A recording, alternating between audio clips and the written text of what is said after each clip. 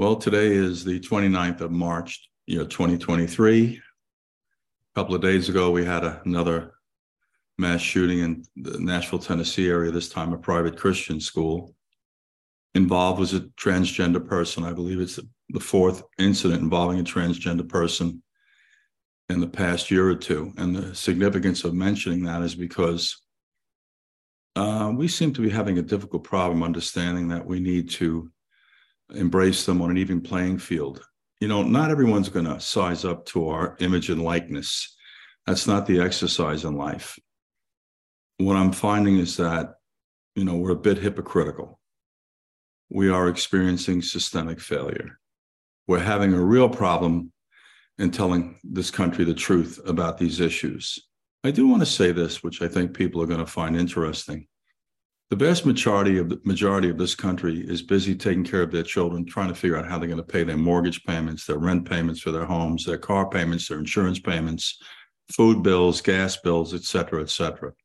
I think we're a little bit preoccupied with things that are more critically important than wondering who people are sleeping with at night or what motif of dress they enjoy putting on.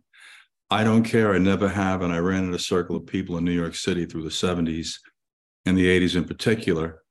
Many of them gravitated towards this place called Studio 54. We just didn't care. We went in to have a good time, decompress, laugh, and smile a whole hell of a lot, which is what we seem to have been able to do. Tough to figure out where to start with this issue. There's no such thing as single causality. I am certain there are many factors that fed this individual's decision to go in and just randomly kill people. Maybe some one or two were targeted, but we went after 6, and that was only because the police interceded that the number wasn't higher. They had a very, I would say, fortuitous response time in between the time that they received the radio call and the time that they were actually capable of neutralizing the assailant. They stopped at 6. I believe others were shot and injured, but that is the number, I believe, that were deceased. So let's start out with this whole issue of systemic failure. We're having a hard time expressing to the populace that it's okay that we're not alike. For some reason, the minute someone isn't in our image or likeness, we become a little unsettled. It attacks our security and our confidence or whatever these other dynamics are that drive us, that make us feel settled. It's okay we're different. It doesn't, mean anything if someone chooses to sleep with someone of the same gender, or if someone chooses to cross-dress when they're a male dressed like a female dressed like a male. It doesn't matter that people are transgender. And I say this because there's one approach to this thing. You're either part of the solution or part of the problem. And the thing people have to understand is that all of the demographics I just touched upon, and there are more, ethnically, religiously, socially, different demographics, we're all here to stay. It would behoove us to try to figure out how we're going to play nice together in the sandbox, which we seem to be having a problem doing, or at least we're creating an optic and a narrative through some of our elected officials and our media outlets that we're not playing well in the sandbox. As I said a moment ago, and I've said repeatedly, I think most people don't care any longer if people are stray, they're gay, they're LGBT, they're transgender. I think we're just busy taking care of our own families, trying to figure out how we're going to get through this day and make sense of a lot of the insanity we're living, whether it's the economy, your foreign policy, your border, or your cities, which, by the way, are becoming exponentially more dangerous to visit on a daily basis because of a political agenda that benefits no one. But to go back to the shooting, so as I understand it, and it really is academic, whether it was a male trying to transgender into a female or female into a male, something triggered this individual. I do want to say that it's critically important that we parent our children.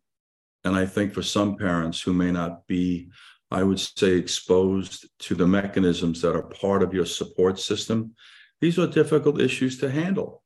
In this instance, we're coming to learn that the parents did afford this child an opportunity to speak to some counseling and get some mental health addressed. Now, people are popping up saying, well, how come they didn't turn around and notify the authorities and prevent this individual from buying, it's either 8 or 9 handguns and long arms? We have systemic failure. We don't have databases to fill with this information. We have HIPAA laws that are impeding you. We have any number of dynamics and excuses why this just isn't working. But let me dispel the first rumor amongst all of this garbage.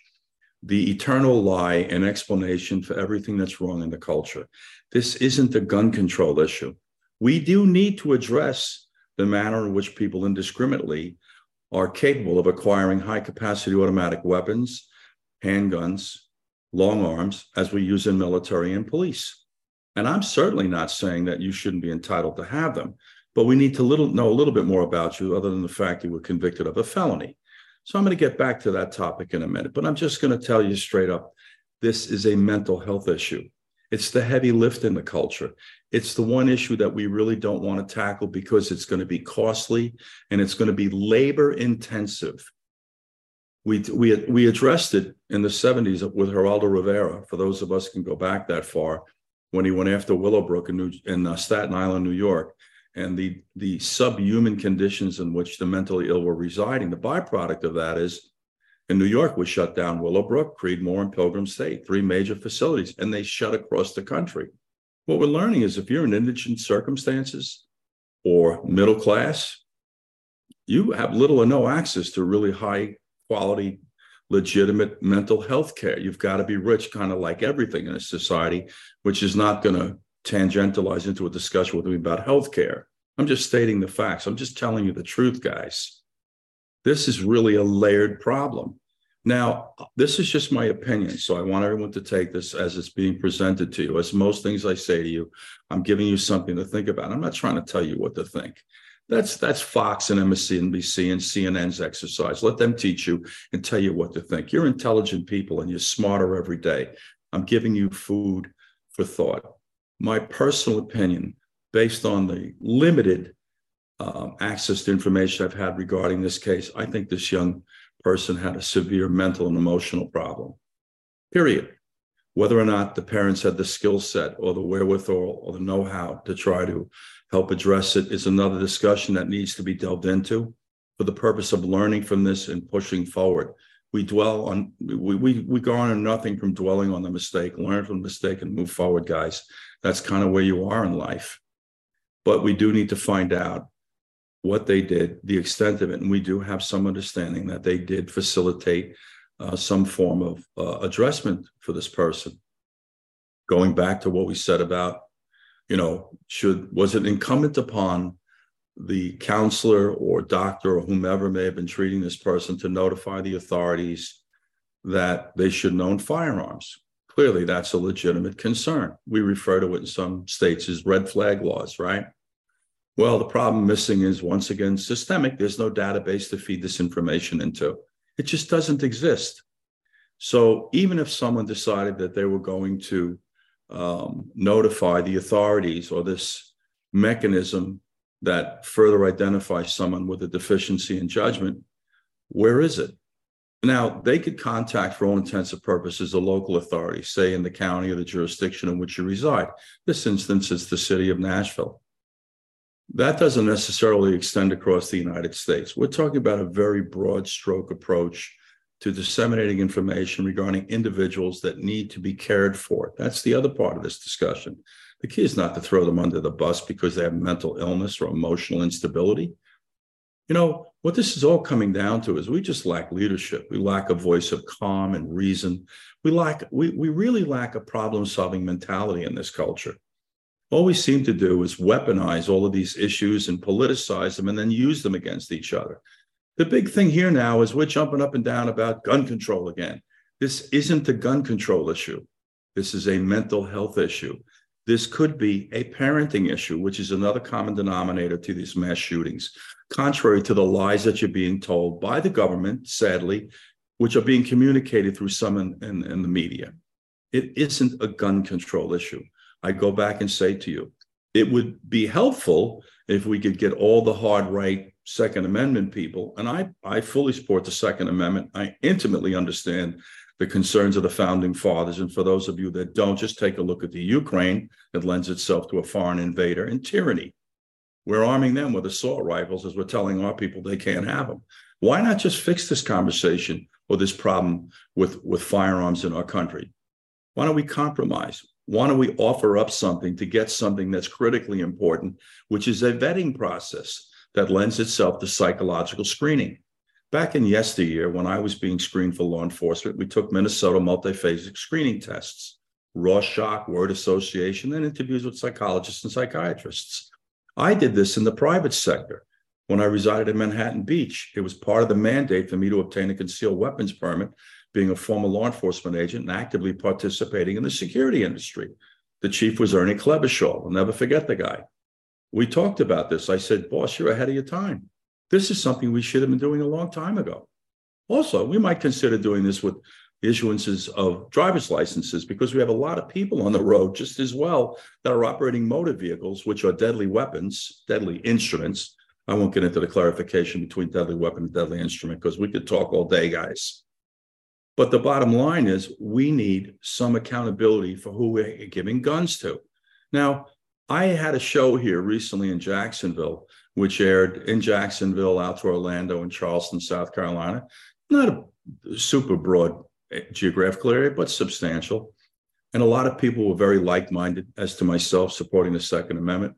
I had numerous individuals that called in. I asked them one question. I said, I have a proposition for you. I want to afford you the opportunity to have a concealed weapons permit that would allow you to carry that weapon in all states, the District of Columbia, and the U.S. territories.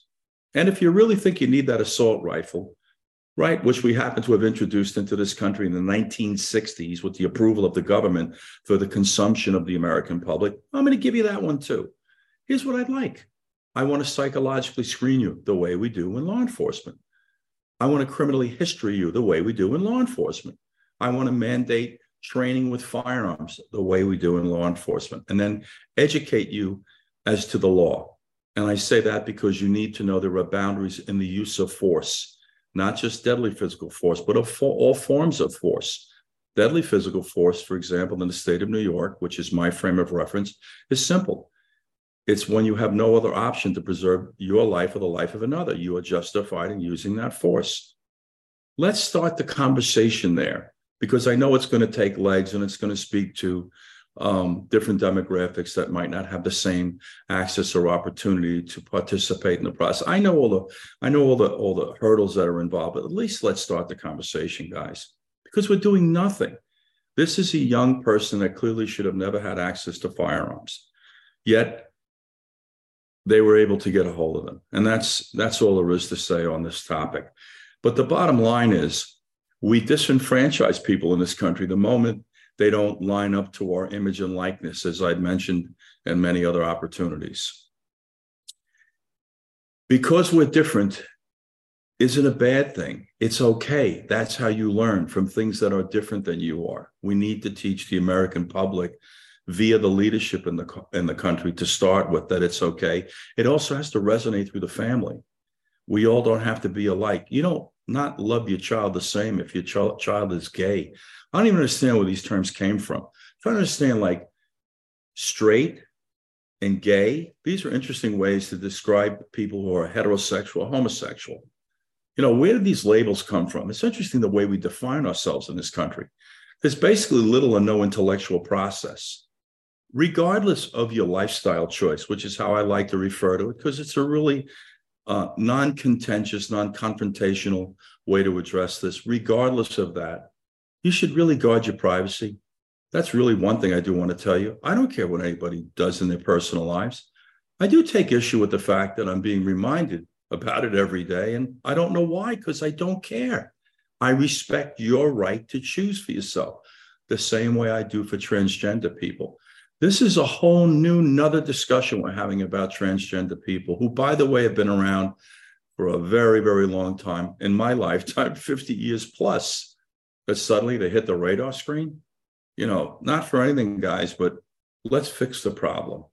Let's start to teach people it's okay, we're different.